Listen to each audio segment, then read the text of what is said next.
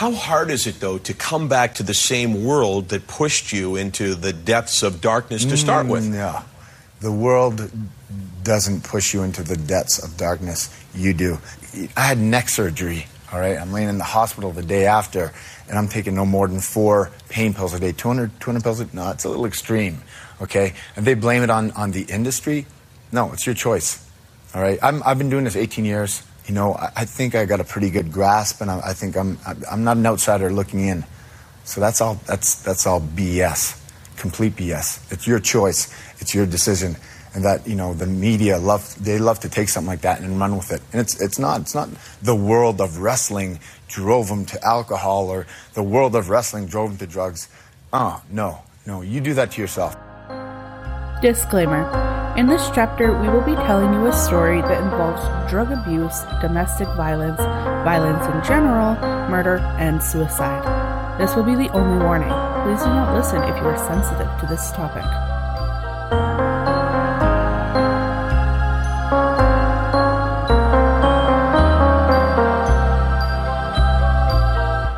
Hey guys, this week I've decided to take a little bit of a detour and dive into the world of professional wrestling. Specifically, we're going to be talking about the Chris Benoit case. Is it case or cases? I have no idea what this is going to be. It's a case. He caught a case? He caught a case. It's a kind of a one event labeled double murder suicide. So this is actually going to be another 2-parter, but don't worry, part 2 is going to be released tomorrow morning, so you don't have to wait the full week. But in part 1, we're going to go over some wrestling history. We're going to talk about the amount of deaths that happen with young wrestlers, and also drug abuse and head trauma, brain injury. Stuff like that. Part 2 will get into the crimes of Chris Benoit. But for now, here we go with part 1. So basically in 1948, Stampede Wrestling was created in Calgary by Stu Hart as a part of the NWA regime, which dominated the wrestling industry at the time. Stu was the patriarch of the Hart family. With his wife Helen, they raised 12 children on the outskirts of Calgary. The Hart home's basement was made into the legendary wrestling school that came to be known as the Dungeon. The Dungeon produced some of the world's most popular and successful wrestlers in history, such as the popular Hart Foundation, which included Bret Hart, Owen Hart, Davey Boy Smith, who was also the British Bulldog, Brian Pillman, and Jim Neidhart, all of whom went on to be wrestling superstars. Among the list of stars trained in the Dungeon was the Dynamite Kid, Tom Billington, who in the late 1970s caught the eye of a young teenager from Edmonton, Alberta. Chris Benoit was then 12 to 13 years old, convinced his dad Mike to take him to see Stampede Wrestling one weekend in Calgary. Stampede Wrestling was also a traveling show and would have bouts in Edmonton as well. During one of the shows, Chris and his dad were in the front row. Chris, by this time, was a super fan of the Dynamite Kid. Stu Hart later said that this kid came up to him and told him what a big fan he was and asked if he could meet the Dynamite Kid. And in true kind Calgarian form, Stu took Chris backstage to meet his idol. After that day, Mike Benoit said his son was never the same. He purchased a weight set for Chris, and Chris became determined to become the next Dynamite Kid. By the time Chris was 18, he had joined the Dungeon Wrestling School and began his wrestling career under the wings of the Hart family and the Dynamite Kid. I remember watching Stampede Wrestling when I was a kid. The voice of Ed Whalen, who was very familiar to me as the voice of the Calgary Flames NHL team, would call the matches on TV, even making it more exciting for me to watch. My great aunt actually has a connection to the Hart family as well. She babysat the eldest Hart boy, his name's Smith, in the mid to late 1950s. For myself, one of the Hart brothers was a substitute teacher and another was a phys ed teacher. Fun facts. I also met Owen Hart one time in an awkward elevator incident at the West Edmonton Mall, where my ex-husband at the time went total fangirl on the poor guy who was just holding a tray full of plates with Edo or some other kind of Asian food, clearly just wanting to get back to his room. And now the guy's stuck in an elevator with this woman, her little girl and husband, who is literally giggling like a schoolgirl. It was kind of embarrassing, but really cool. Like, he was a really nice guy, and he chit-chatted, are you enjoying the mall, blah, blah, blah. But yeah, so I've always felt, because of my auntie babysitting for them, and like, I don't know them, but I've always felt like connected. They're Calgarians, they're super famous. And you decided to name a daughter after Bret the Hitman Hart. So like, yeah, no, I get it. Okay, so like, in fairness, that daughter, I was told that daughter was going to be a boy, and we had it so that if it was a girl, I got to name her. If it was a boy, he got to name her. The child was supposed to be a boy, so ex-husband picked the name. He was a super fan of Bret Hart, so the kid was named after Bret Hart. Yeah. That's my story. Trash. Sticking to it. So in 1989, the Stampede Wrestling show was no more. Vince McMahon actually bought Stampede Wrestling, but ended up selling it back to the Harts just a year later. The older Hart brothers tried to make a go of it over the years, but because of the hugely successful WWF, or World Wrestling Federation, which is now known as the World Wrestling Entertainment, Stampede Wrestling was never the same. When Stampede Wrestling ended, Chris Benoit went off to wrestle for New Japan Pro Wrestling. It was here that he met his good friend Eddie Guerrero, a fellow wrestler. During his Stampede Wrestling and New Japan Pro Wrestling careers, Chris would go on to win multiple titles. In 1992 to 2000, Chris would wrestle with the WCW and ECW as an up-and-comer for the world-famous WWF/E. At some point, I'll be able to refer to it as just the WWE, but it's important to note that it was the World Wrestling Federation up to a certain point. So starting in 2000, Chris would go on to win title after title, becoming one of the fan favorites. I think because of his acrobatics and his technical skill, he was a very exciting wrestler to watch, and he wasn't the biggest of guys. Like, he was considered short. I need to pull up a photo so I can see what we're even talking about. He was considered quite short compared to the other big name superstars like Hulk Hogan and that. So,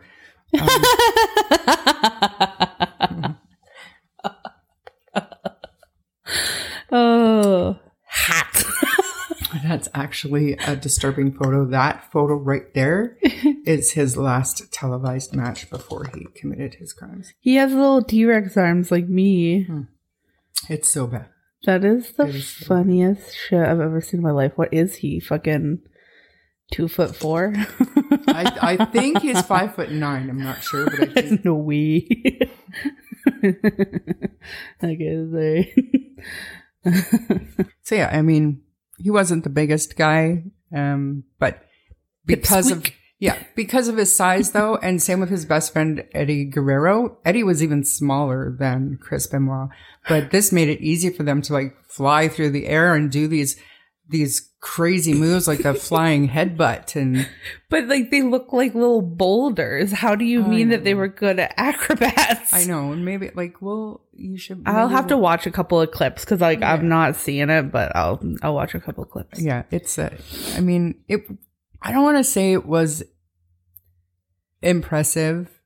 To me, it was impressive, but it was exciting to watch because they could do these things, flying through the air and landing a hit or landing a flying headbutt. You just think like, this guy's crazy, but athletic, agile. I'm like, in my head, I'm just hearing roid mouse like over and over again.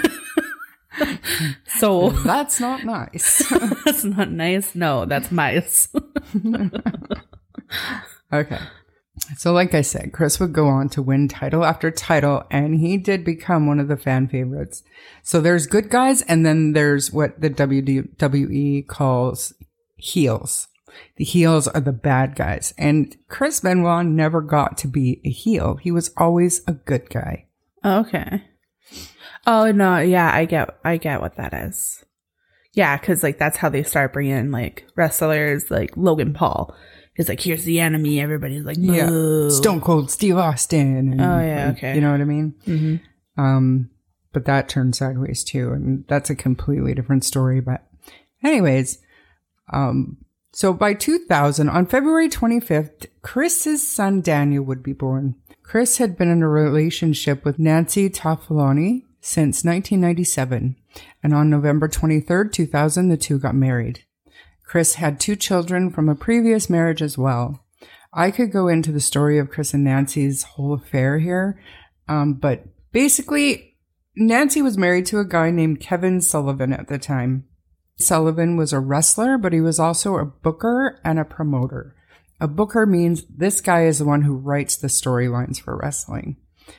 So he wrote a storyline in which his wife, whose ring name at the time was known simply as Woman, would have an affair with his on-screen nemesis, Chris Benoit. Kevin had insisted that they really sell the storyline, encouraging the pair to spend time together, go out for dinner together, even share hotel rooms together, and make sure the media saw it. He wanted to sell this storyline until finally it wasn't a script anymore. They started an affair, and there's actually people say he wrote his own divorce.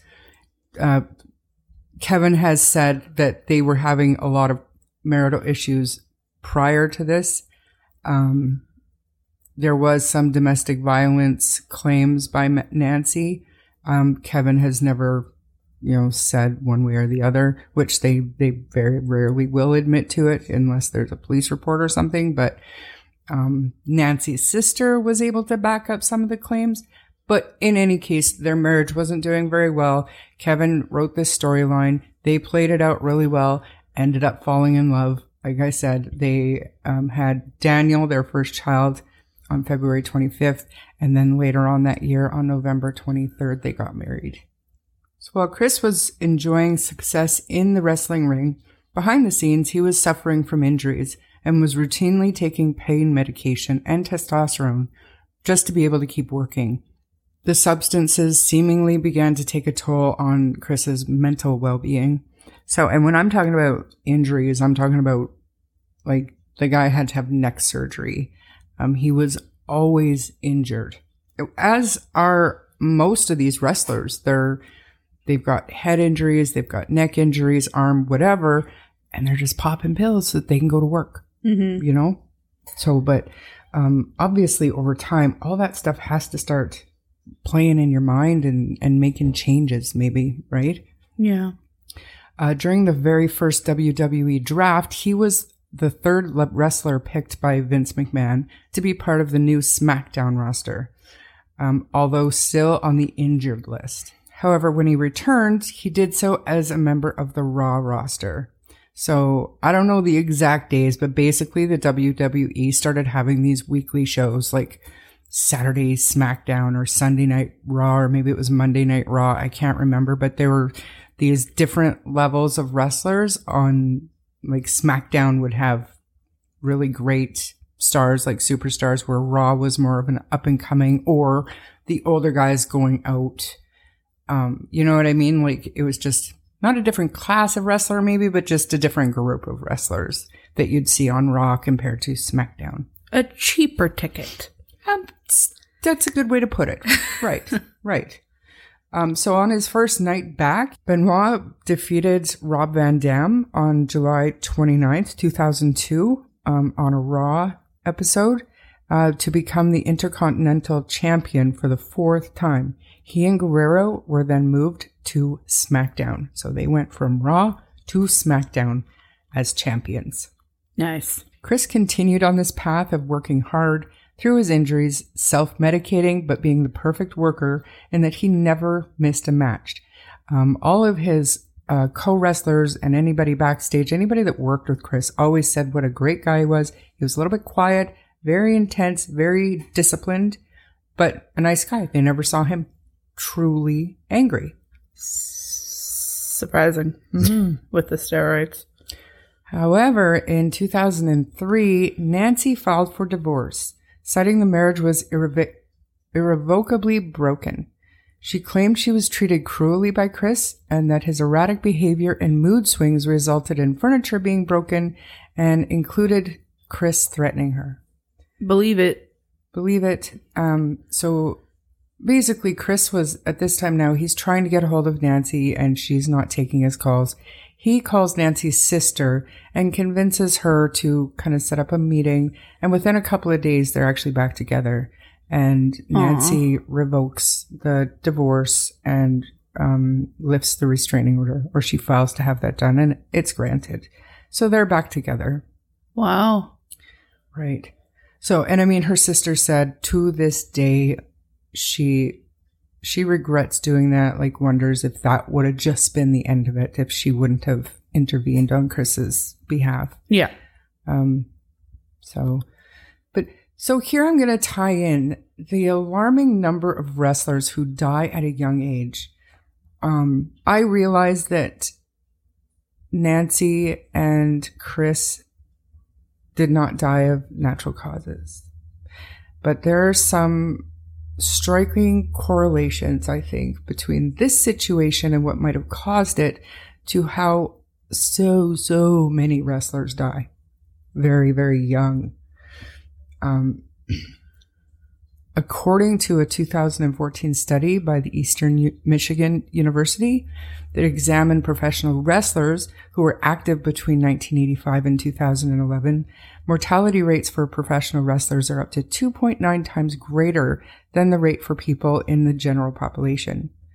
Experts suggest that a combination of the physical nature of the business with no off-season and potentially high workload, with some wrestlers fighting more than 100 and even 200 matches per year, along with drug culture in wrestling during the 70s and 80s and even early 90s, contributes to high mortality rates.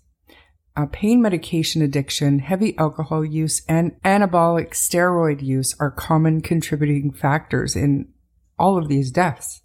So I was able to find lists and lists of wrestlers who died at a young age. There are about 200 names listed that were between the ages of 30 and 45 years old. A small number were due to causes such as cancer or a car accident, even murder in 4 cases. But the overwhelming majority died from such things as heart failure, heart attacks, overdose, and suicide. Nothing? You got nothing? That's crazy. I mean, to me, it's not crazy. And that's sense. Just that age group. There are, so I took the age groups between 30 to 50, and then I cut down the ages, like on the 40 to 50 list, I cut down the ages and only included the numbers from 45 down. Because I'm just talking about this particular group of people. But it's not surprising because these are people who are living a certain lifestyle that increases your risk of death. And I mean, they're choosing to take, steroids and drugs and stuff like this. So it's like, I do, but I mean, in my mind, especially when I was really into the WWF, you look at these people, and even now when you see these guys that are just, ripped and buff and they're working out all the time, I see that as a healthy human being. I don't automatically associate steroid use and heart disease and heart failure and heart attack with a 35-year-old guy who goes to the gym and works out and might be absolutely, ripped. Maybe they do, maybe they don't. I don't know. But to me, these numbers are absolutely shocking because they're professional athletes. The part of their job is to be healthy. But okay, so look at a real athlete that's in hockey or the Olympics and stuff like that.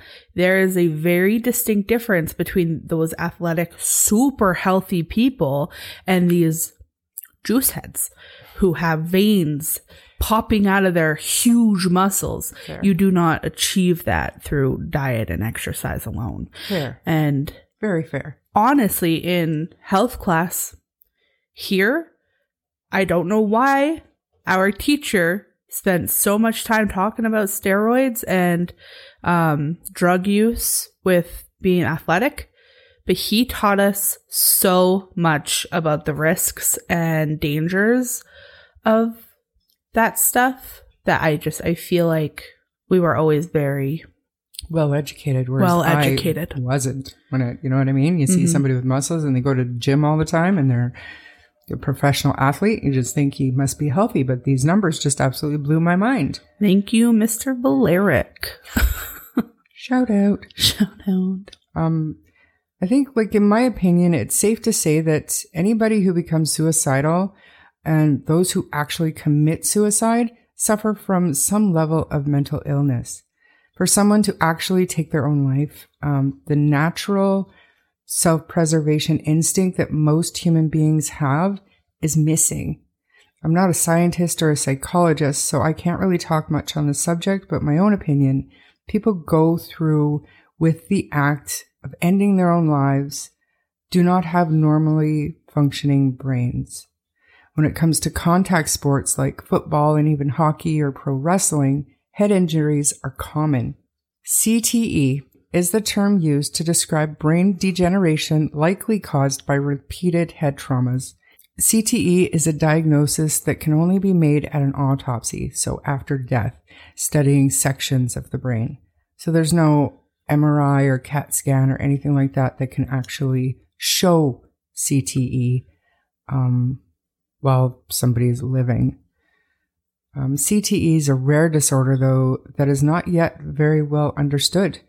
CTE has a complex relationship with head traumas such as persistent post-concussive symptoms and second impact syndrome that occur earlier in life.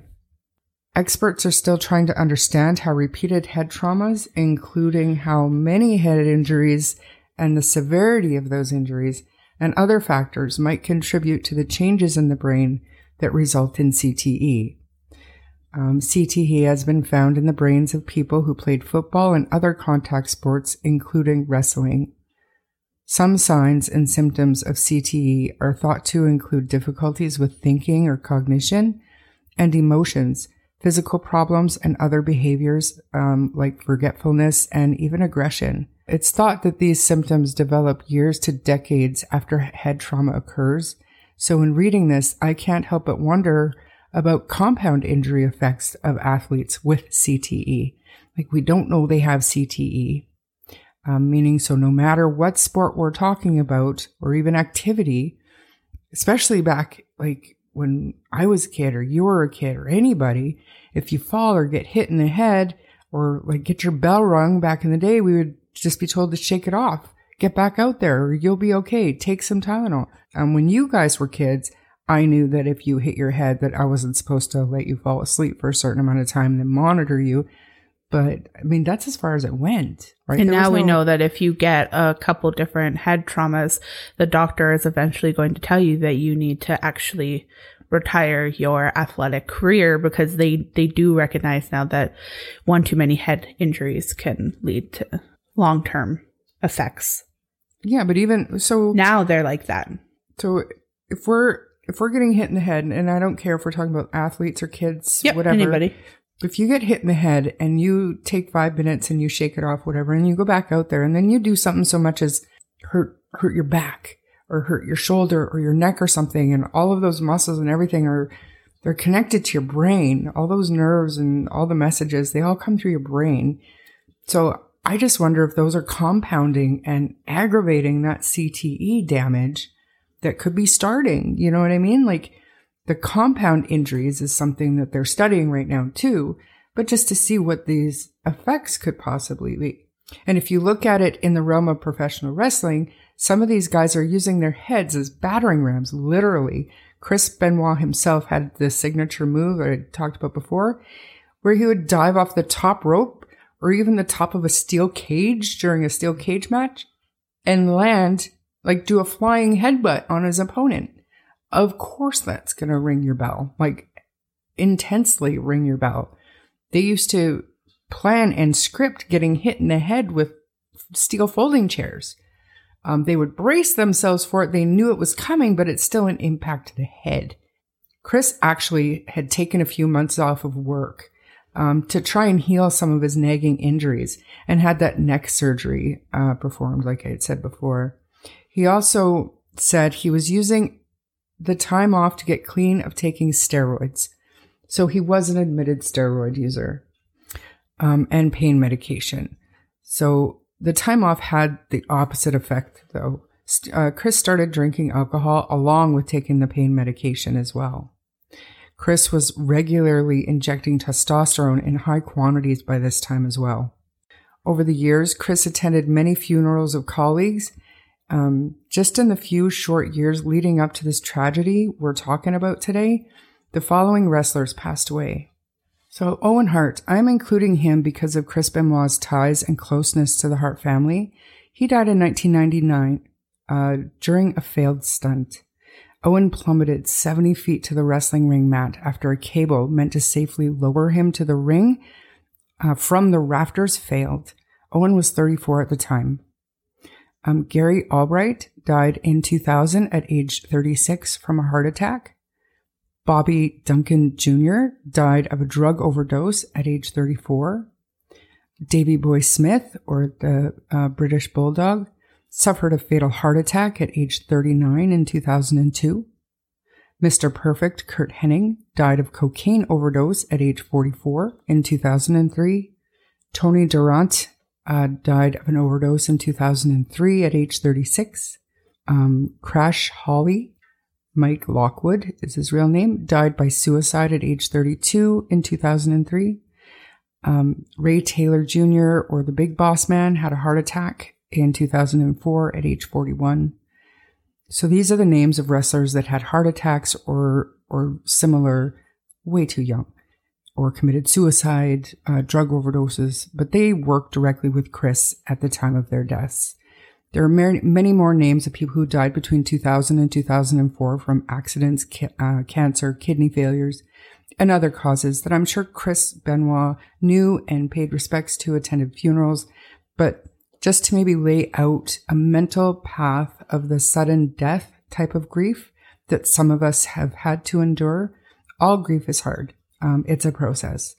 But with the sudden death of young friends, family, and coworkers, I feel like it hits a little bit differently. And it seems like this big family of professional wrestlers was surrounded by death and grief for many years, like numerous people dying every single year. I mean, you take those drugs and you take that amount of steroids, and there's a reason why everybody's having heart attacks. I'm not trying to make excuses or glazing over the facts, but now I'm trying to get more into how do you make your way out of grief when it's never over. There's always another one. Do you become prone to it? Do you become numb to it, or do you let it sink in? And I think that's kind of where we're gonna head. You wouldn't have the ability to deal with it properly, though, because your mind and everything would have been altered by this point by the drugs. And the CTE, possibly. Yeah, but mostly the drugs and the steroids. Totally. So, and I mean, nothing could have prepared Chris for the loss of his best friend, Eddie, in 2005. Just like no one realized how hard Chris would take this death. Eddie met Chris Benoit when they both wrestled for the New Pro Japan Wrestling throughout the 90s. He became hooked on a legal form of GHB along with anabolic steroids throughout his life. One year, after a New Year's Eve party, Eddie got into an argument with his wife. He took a large amount of that GHB drug and decided to drive to a store. He ended up falling asleep at the wheel and drove his Trans Am off of an embankment. Eddie was seriously injured, and during his rehabilitation, he became addicted to pain meds on top of the other substances that he regularly used before the accident. Over time and battles with addiction and rehabilitation, Eddie was able to get clean. By 2005, though, the damage to Eddie's system was done. On November 13th, Eddie passed away in a hotel room. His cause of death was officially labeled as a heart attack due to heart disease caused by a lengthy history of anabolic steroid usage and usage of narcotics medication. Upon hearing about Eddie's death, Chris Benoit's mental state had become permanently altered. Those who knew Chris the best have all said that looking back, this was the turning point of Chris's mental descent. This was what everybody thinks was the beginning of the end. Chris became it was like he was in a permanent state of bereavement, people said. In a tribute show, wrestlers gave speeches on camera about Eddie's contribution to the sport. And when it was Chris's turn, the camera was rolling when Chris completely lost his composure and could not even speak to commemorate his friend. Like, he got everything out that he wanted to say, but he was literally wailing like a grown man on camera, crying out loud at the death of his friend. Chris's family and friends were all concerned for him. His wife Nancy bought him a journal telling him that sometimes writing the things you want to say to Eddie down might help alleviate some of your pain.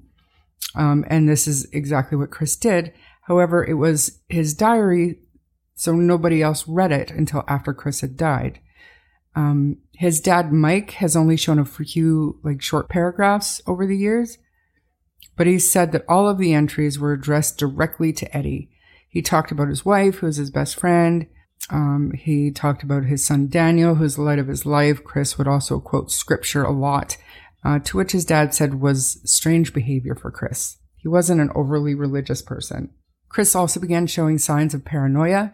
He moved his family to a gated mansion property in Fayetteville, Georgia. He bought 2 trained German Shepherd guard dogs. He enrolled his son into a secure school. Nancy wasn't allowed leaving the house by herself past 6 p.m. And Chris would often take different routes to and from regular errand destinations, just to make sure he wasn't being followed. Chris was still a stout professional, though. He was still dedicated and a loyal employee to Vince McMahon. He never missed a match. After Eddie's death, the WWE implemented the wellness program that was meant to encourage performers to stay clean and off of steroid use. Nancy Benoit had a low opinion of the WWE's wellness program. In text found on Chris's phone, Nancy had said, "I will not accept this steroid-induced roller coaster ride of emotional abuse. Ignoring the problem or running away isn't going to help you face it. You need professional help, and only if you're fully honest about all of it. Get off the stuff.